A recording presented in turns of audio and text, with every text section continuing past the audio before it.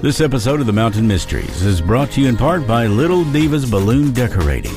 It's how to make your event a wonderful memory. For over 11 years, Little Diva Balloon Decorating has turned events into experiences and celebrations into parties. Let Little Divas worry about making your event the best it can be while you relax and enjoy it. Any event you can imagine, Little Divas can bring it to life. Specializing in balloon sculptures, cake table, and doorway arches, and more. Get a hold of Little Divas now and make your celebration, reunion, or business function one they'll remember. Call 606-791-5616 or visit them on Facebook.com/Little Diva Party Decorations and see it for yourself. Little Divas, it's where the memories begin. Hi, my name's Jessica Preston. I'm from Prestonsburg, and I'm listening to The Mountain Mysteries, a production of Sloan Studios. The following may contain strong language and adult situations with depictions of graphic violence. Listener discretion is advised.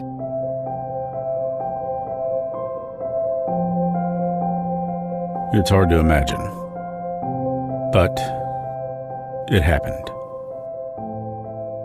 For 44 days, she was tortured, raped, beaten, and made to suffer inhumanely. And several people knew what was happening to her. They participated by either allowing it to happen or committing the acts themselves. Junko Furuta was a beautiful 17-year-old girl from Japan, and she was kidnapped, raped, and tortured on a level that is unimaginable. And then she was finally killed. It was by people she knew in many cases. In Japanese, Yakuza translates into the extreme path and is also associated with the term gangsters. You see, there's a lot of people in Japan that fear this specific organization because of the extremities that many in that organization will go to. More specifically in this case, the Yakuza is a transnational organized crime syndicate that operates out of Japan. Even the Japanese police and media, by request of the authorities, refer to them as Buryokuden, which translated means violent groups, while the Yakuza themselves call themselves Ninkyodante, which means chivalrous organization. Junko was held prisoner at a very low-level Yakuza wannabe's house, where he lived with his parents, who were so afraid of him that they never intervened on Junko's behalf. Well, for the first while she was there, her captors made it seem as if she was his girlfriend. But that soon changed as the boys determined that the parents weren't going to notify the authorities. They were too frightened. He had numerous friends come over to abuse her however they desired. Some of that included torture, like starvation, beatings, the burning of eyelids and legs, and some of it was rape until they grew tired of her. There were more forms of torture and abuse, and that will become all too evident as we take this harrowing trip. This episode comes with a very strong graphic warning attached. It's not for kids, and it's sure as hell not for the weak-hearted. But what it is a horrific truth.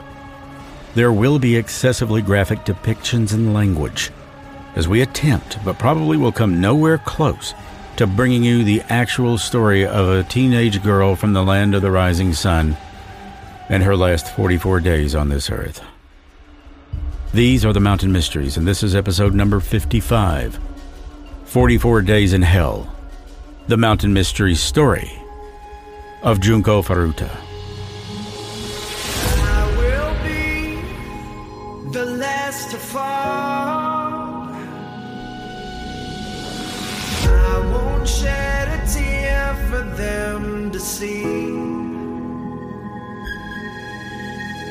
I won't have your name to call, 'cause I will be the last to fall.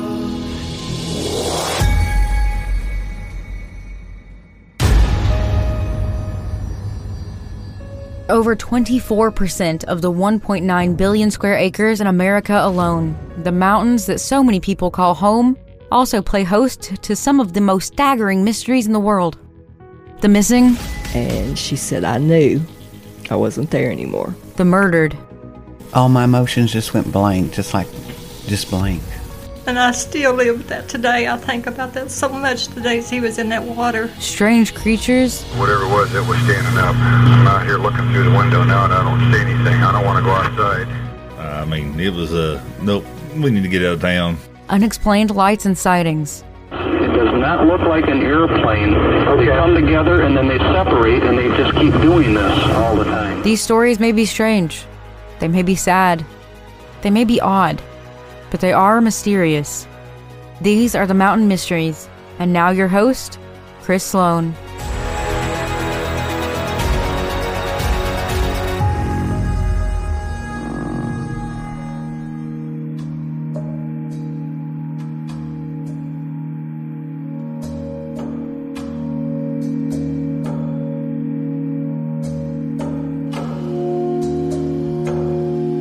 The land of the rising sun. Japan is made up of beautiful landscapes, a rich heritage, and most people believe in respect and honoring that heritage, and they find strength and comfort in their ways. It's also a place where technology is prevalent in everyday life for most people. Junko's story takes place in a place that you may not be too familiar with. Misato Sayatama is about 12 and a half miles from downtown Tokyo. The Edogawa River runs to the eastern border of the town. This place is pretty much residential. Most people travel to Tokyo for work from there. Not too much in the line of industry in Misato Sayatama. This is where Junko Furuta was born in January of 1971 and lived most of her short life here. Now, even though she had the image of being a good girl, she was still considered to be very popular. Let me expel any thoughts before they can even start. She was never known to live what anyone would consider to be a risky kind of lifestyle. Well, all except going to high school. She went to Yashido Minama High School, where she held high grades and was almost never absent. And she worked at a plastic molding factory part-time. She was saving money up for a graduation trip that she had planned. And she also had just accepted a job at an electronics retailer, and had intended to work for them for a while after graduating high school before moving on to college. Junko was the kind of girl that had friends practically everywhere she went. Never met a stranger, and always had a smile and a kind word for people that she knew, and even that she didn't know alike. This was the kind of girl that people wanted to be around, and when they were, they felt better for it. She took things like honor and respect very seriously, and loyalty to her family and friends were extremely important. That loyalty was lived, not just talked about. She was taught to play by the rules, and this very well may have played, to some degree, into her murder. Junko seemed to have a bright future ahead of her. It was in high school that she had an assortment of friends from all walks of life. And there were some that were simply arm's length acquaintances. Those acquaintances would prove to be deadly. One of these was a boy named Hiroshi Miyano. Miyano was known to be the school bully and loved to show off and brag about his involvement in a criminal organization known as the Yakuza.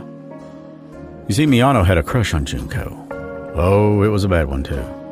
And during class one day, he had asked her out and was promptly rejected in front of the entire class, and that enraged him. You see, Miyano wasn't used to being told no. Prosecutors suspect that Junko's murder had roots in this behavior, and Miyano's behavior was allegedly so out of control and violent that his own parents feared him. They feared for their own safety, their very lives, because of the alleged ties and connections to organized crime that he alluded to have. Even this would have a prominent impact on Junko's death. Miyano had been in trouble with law enforcement before Junko. Oh yeah, he had spent time in juvie for pickpocketing, extortion, and the much larger and more serious crime of rape. He had once told another inmate at Chiba prison that he loved to tie women up with a 100 square of rope and then have his way. Seems like the motive lay with Miyano, more so than anyone else, but everyone else who took part in this were simply opportunists. Or so it would seem. But then we consider the fact that so many people knew about this, as it was happening, and they didn't do anything to stop it. aren't they just as guilty? Miyano, the low-level wannabe Yakuza thug, was referred to as Boy A in court documents. Well, this was because he was underage at the time of the crime. But a Japanese magazine got a hold of these 4 boys' identities and said that due to the nature and severity of their crimes that they deserved no anonymity. Well, I couldn't agree more. They would turn out to be 4 boys that were primarily involved in the kidnapping, captivity, rape, and murder of Junko, all claimed to be associated in one form or another with the Yakuza. Each had a lengthy criminal background that included gang rape, extortion, pickpocketing, and an assortment of other charges. But Hiroshi Miyano seemed to have been the ringleader of this particularly disgusting assault and murder because of the crush he had on Junko and the relevant fact that she shot him down right in front of their peers in class. It would have devastating consequences.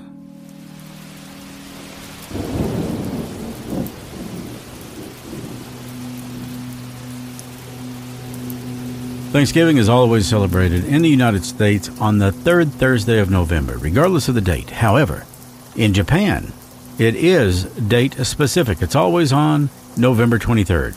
Doesn't matter what day it is. 2 days after Thanksgiving, on November 25th, 1988, it was a chilled and damp night in Tokyo. Junko had just finished her shift at the plastic molding factory and gets on her bicycle to make her trek home. At the same time, Hiroshi Miyano and Noboru Minato are on the streets looking for their next victim to rob and rape. Well, they had done this so many times before that they had nearly become experts in picking targets. It was at 8:30 in the evening that they spot Junko riding her bike, and under the orders of Miyano, Minato approaches Junko and kicks her bike out from under her.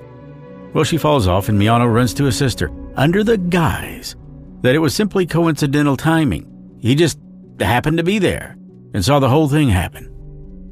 Or at least that's what he told her. Then he runs over and helps her up and asks her if she would like an escort home for her own protection, and then started making his brags and claims about his affiliation with the Yakuza, which was a lie. But, shaken and scared, Junko accepted his offer. So now the wheels of fate begin to turn, and she starts her trip into destiny. He eventually led Junko to an abandoned warehouse, started to kiss her, and then tried to fondle her. Well, she resisted his advances. But it was at this point that he told her something that changed everything. He told her that if she resisted, he would have his contacts and friends in Yakuza kill her entire family. So Junko, she didn't struggle much after that. She believed him. She thought his claims were true. So for the next 44 days, Junko would endure rape and torture in the thought, at least up to some point, of keeping her family safe. Miyano then took Junko to a hotel after the warehouse where he initially raped her and then assaulted her again. After that, he called Minato. He also called Joe Ogura and Yasushi Wanabe and bragged to them about the rape. Ogura supposedly asked Miyano to keep her in captivity to allow numerous people to sexually assault her. End quote. That's what the article in the paper said, or the magazine. The group had a history of gang rape, and they had recently just kidnapped and raped some other girl. But they released her afterwards. Around 3 o'clock in the morning, Miyano took Furuta to a neighboring park where Minato, Ogura, and Wanabe were waiting. They had learned her home address from a notebook in her backpack and told her that they knew where she lived and that Yakuza members would kill her family if she tried to escape. The 4 boys overpowered her, took her to a house in the Ayase district of Arichi, and gang raped her again. The house, which was owned, by the way, by Minato's parents, soon became the regular hangout for the gang. Junko would not leave this house alive. In a moment, we're going to take a look in more detail about what happened to Junko and go into depth into the 44 days in hell in this life that she endured when the Mountain Mysteries returns. For over 11 years, Little Diva Balloon Decorating has turned events into experiences and celebrations into parties. Let Little Divas worry about making your event the best it can be while you relax and enjoy it. Any event you can imagine, Little Divas can bring it to life. Specializing in balloon sculptures, cake table, and doorway arches, and more. Get a hold of Little Divas now and make your celebration, reunion, or business function one they'll remember. Call 606-791-5616 or visit them on Facebook.com/Little Diva Party Decorations and see it for yourself. Little Divas, it's where the memories begin. Support the Mountain Mysteries on Patreon and get early access to all episodes. With 3 tiers, it's easy to choose what you want. $5 and $10 tiers get you early access, plus free gear, behind-the-scenes bonus content, and more. Plus access to interviews that would have wound up on the cutting room floor. Find out links on www.themountainmysteriespodcast.com and on facebook.com/The Mountain Mysteries. Support the Mountain Mysteries and stay mysterious. Did an unidentified flying object actually have a collision with a CSX railroad train? Well, if you'd like to find out, download the Mountain Mysteries podcast free on your favorite device and listen to the stories that have affected our region. April Pennington, Mamie Thurman, the Mothman, and Octavia Hatcher. All available on Apple, Spotify, Audible, and where podcasts are found. Also visit us on themountainmysteriespodcast.com. We now return to the Mountain Mysteries with your host, Chris Sloan. What you're about to hear is not for the weak of heart, and it's not for children. Listener discretion is strongly advised. Junko Furuta endured 44 days of agonizing hell in the last days of her life at the hands of wannabe gangsters who were little more than kids trying to make themselves out to be something that would destroy the lives of families as well as their own. What follows is a rough account of the final days in the life of Junko Furuta.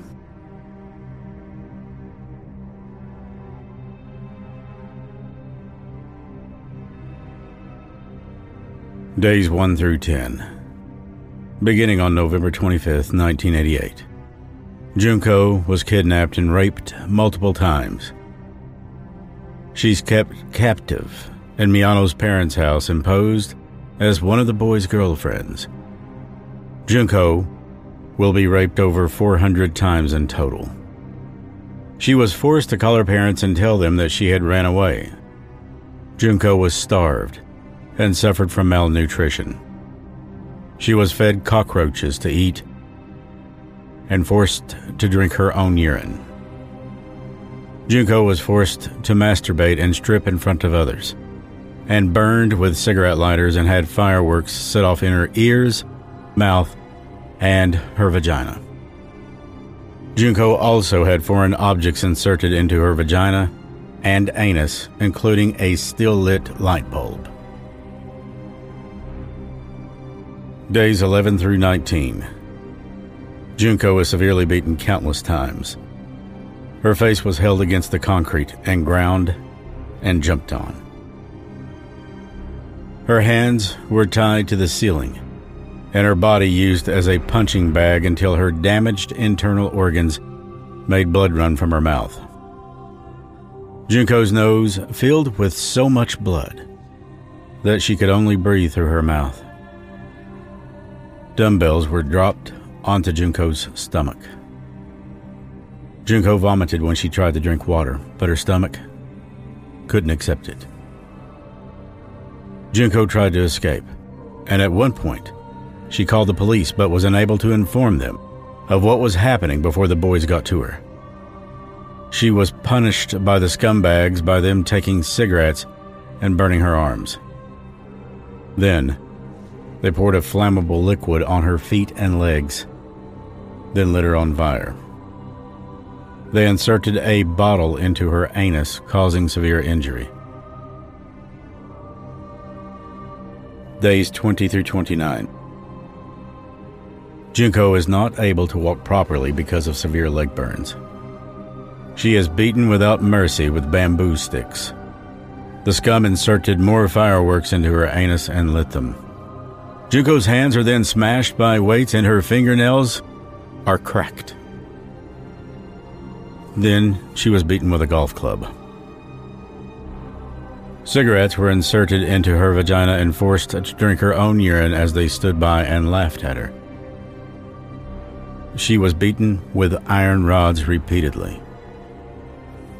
Then, in the cold of winter near the end of December, Junko was forced outside to sleep on a balcony with little, if any, protection from the weather. Skewers of grilled chicken was inserted into Junko's vagina and anus, causing bleeding. And yet she'd almost escaped. One time she reached the telephone, but one of the boys caught her just in time again and ended the call for help. They punished her by taunting her with a candle flame and finally dousing her legs in lighter fluid again and setting her on fire. That was punishment for her trying to run away. She went into convulsions. The boys would later say that they thought she was faking the seizure. They set her on fire again, then put it out. She survived that round. Days 30 through 39. Junko had hot wax dripped on her face. Her eyelids burned by a cigarette lighter. Junko was stabbed with sewing needles in her chest area. Her left nipple was cut and destroyed with pliers.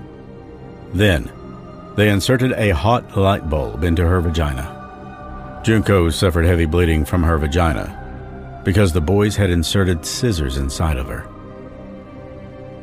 At this point, Junko's injuries are so severe that she cannot urinate properly. Junko's injuries are so terrible that it took her over an hour to crawl downstairs to use the bathroom, and she couldn't make it in time. Junko's eardrums are brutally damaged, so much so that she can't hear and respond to what these scumbags are saying to her, and that enrages them and leads to more torture. Junko suffers an extremely reduced brain size. Day 40 until the end of her life. Now Junko begs her tormentors to, quote, kill me and get it over with.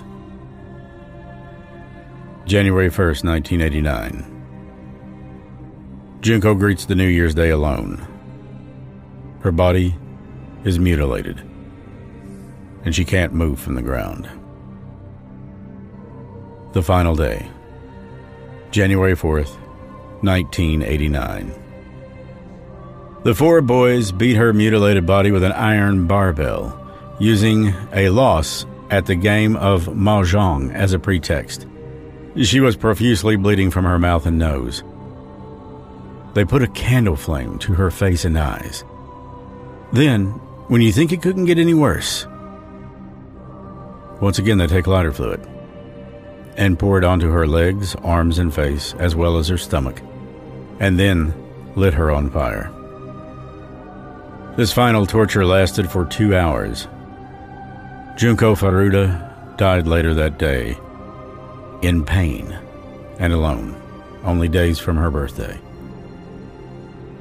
Nothing could compare to the 44 days of suffering she had gone through.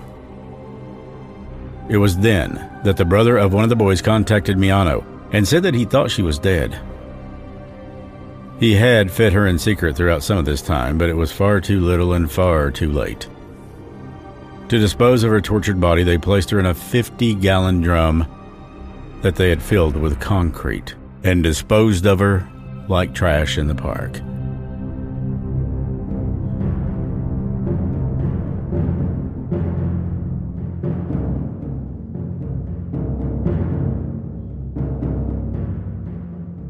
There are so many parts to this story that are tragic, but maybe none more so than the fact that Junko very well could have been, and indeed was, almost rescued. Twice, the police were alerted to Furuta's condition, and they failed to intervene both times.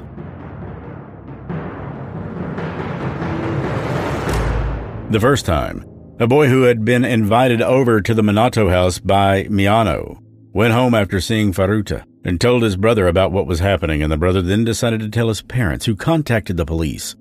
Well, the authorities did show up at the Minato residence, but they were assured by the family that there was no girl inside. They even invited police in, and the cops took that as enough evidence that there was no foul play going on. The answer was clearly satisfactory enough for the police, as they never returned to the home. Both cops were fired for failure to follow protocol. And that led to Junko not getting the help that she so urgently needed. The second time, it was Furuta herself who called the cops, but before she was able to say anything, the boys found her. When the police called back, Miyano assured them that the prior call had been a mistake. The authorities never followed up after that. The boys then punished Junko for calling the cops, like we told you, drenching her legs in lighter fluid and setting her on fire. Then there was Minato's parents. What about them? Why didn't they stop this in its tracks? Well, at first, they said they were under the assumption that Junko was their son's girlfriend. But she sure spent a hell of a lot of time there, enough to make anyone believe that she had all but moved in. Though Furuta's parents had called the police and reported their daughter missing, the boys made sure the cops wouldn't go looking for her, making her call home and say that she had ran away and was staying with a friend, but she was okay.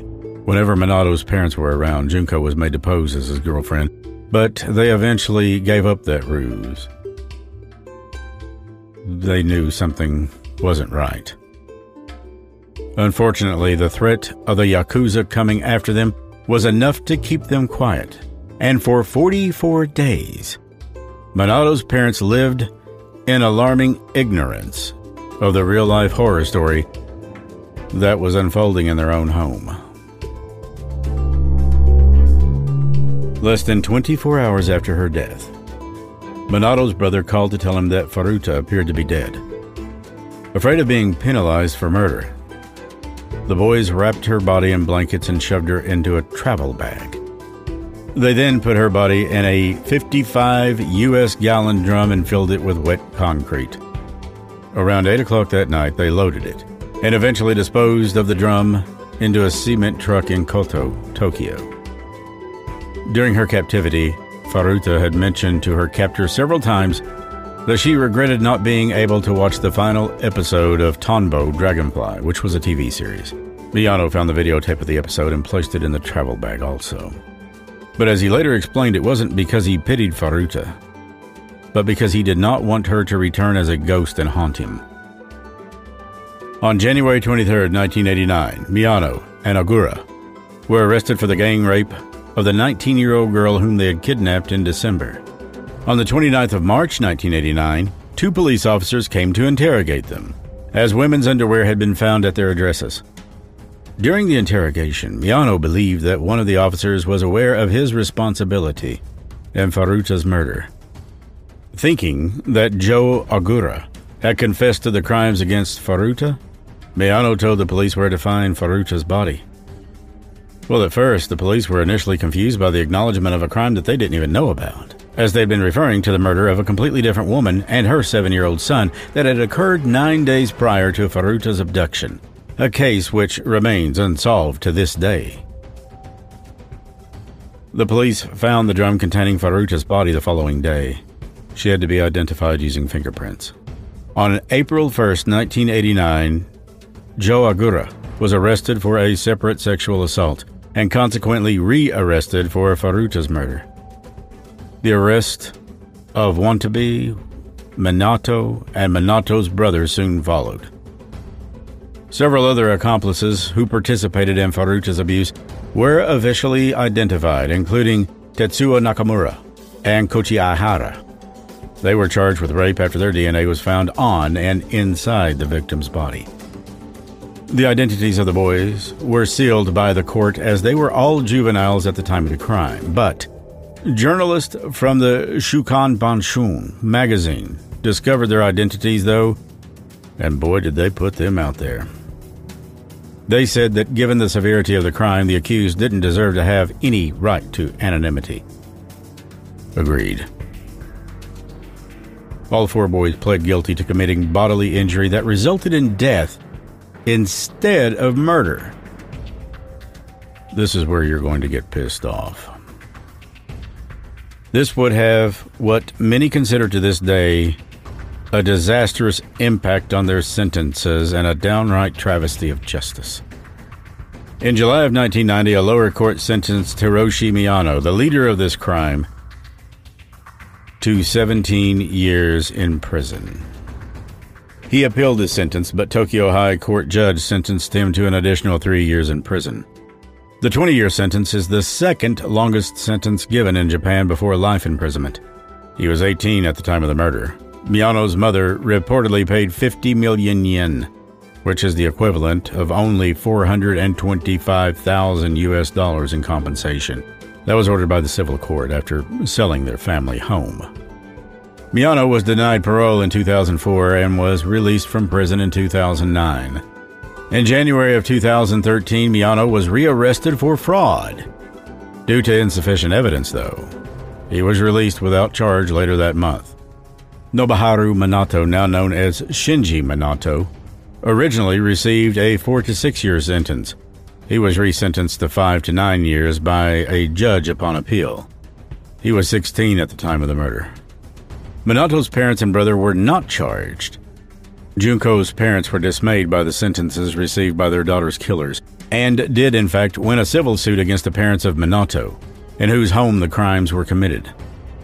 After his release, Minato moved in with his mother. However, in 2018, Minato was arrested again for attempted murder after beating a 32-year-old man with a metal rod and slashing his throat with a knife. Yasushi Wanabe, who was originally sentenced to 3 to 4 years in prison, received an upgraded sentence of 5 to 7 years. He was 17 at the time of the murder. For his role in the crime, Joe Agura served 8 years in a juvenile prison before he was released in August of 1999. He was 17 at the time of the murder. After his release, he took the family name Kamasaku when he was adopted by a supporter of his. He is said to have bragged about his role in the kidnapping, rape, and torture of Junko. In July of 2004, he was arrested for assaulting Takatoshi Asano, an acquaintance he thought his girlfriend may have been involved with. Ogura tracked Asano down, beat him, and shoved him into his truck. Then drove Asano from Adichi to his mother's bar in Masato, where he allegedly beat Asano for hours. During that time, Ogura repeatedly threatened to kill the man, telling him that he had killed before and knew how to get away with it. Ogura's mother allegedly vandalized Furuta's grave, stating that Junko had ruined her son's life. It had also been reported that Ogura had depleted his father's savings money, which was intended to provide restitution to Junko's family, and instead he took that money and bought a number of luxury goods for himself. A lot of people believe the sentences were too light for the brutality of these crimes. Junko Furuta's funeral was held April 2, 1989. One of her friend's memorial addresses stated the following: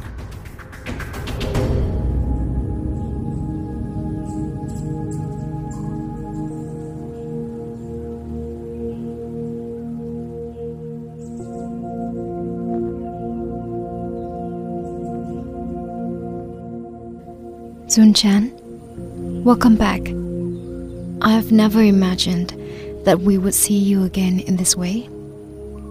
You must have been in so much pain, so much suffering. The happy we all made for the school festival looked really good on you. We will never forget you. I've heard that the principal has presented you with the graduation certificate.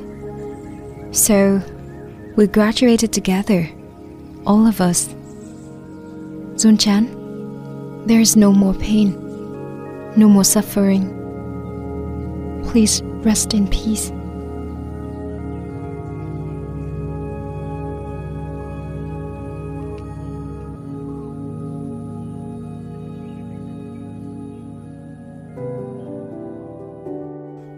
A sad addition to this story is the fact that these killers not only destroyed one life, but two.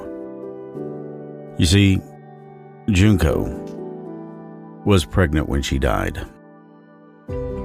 Junko's intended future employer presented her parents with a uniform that she would have worn in the position that she had already accepted. The uniform was placed in her casket. At her graduation, Junko's school principal did in fact present her with a high school diploma, which was given to her parents.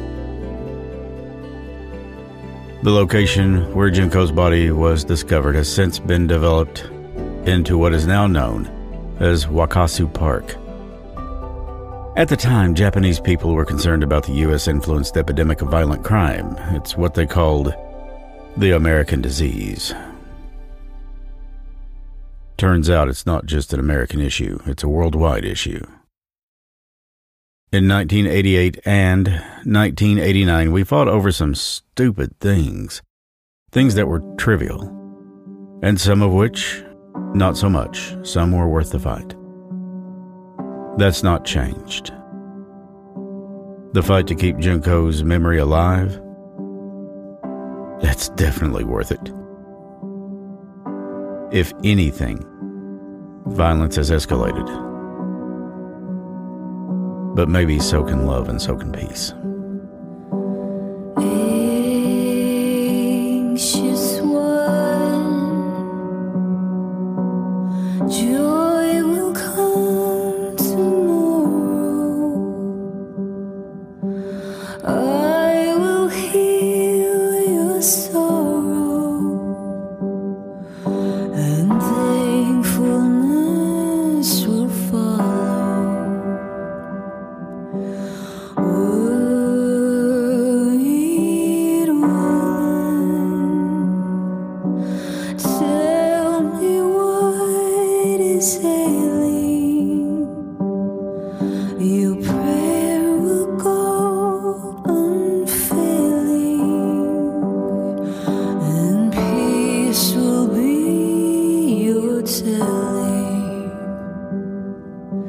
There's a swirling in the twirling, hope is coming nigh.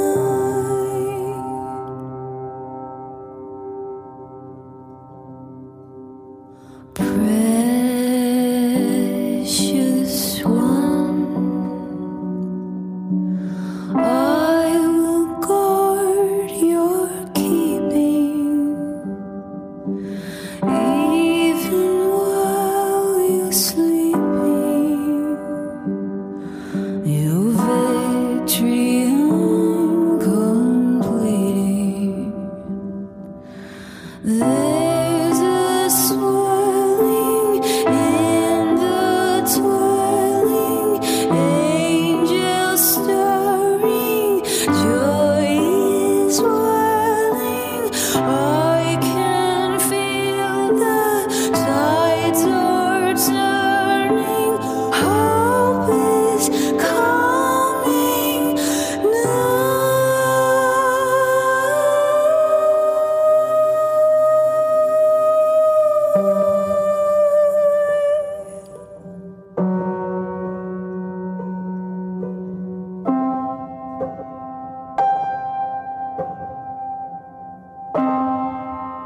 The next time on the Mountain Mysteries, it's one of the most haunted locations in the world and sits in West Virginia.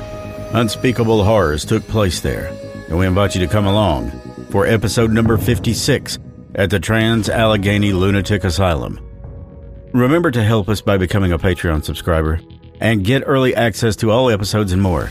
And don't miss the Mountain Mysteries gatherings Thursday nights at 9 p.m. Eastern Standard Time on Facebook, YouTube, Twitch, and other locations. I'm Chris Sloan for the Mountain Mysteries. If you enjoy the Mountain Mysteries, please subscribe and give us a 5-star rating. That helps us so much.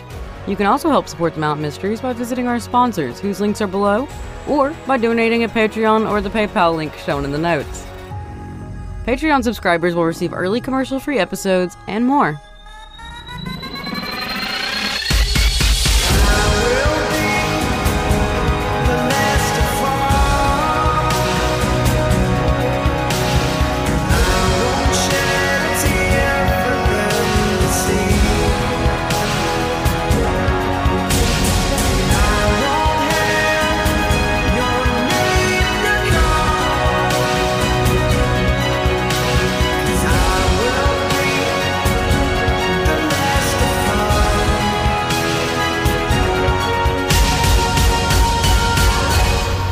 A production of Sloan Studios.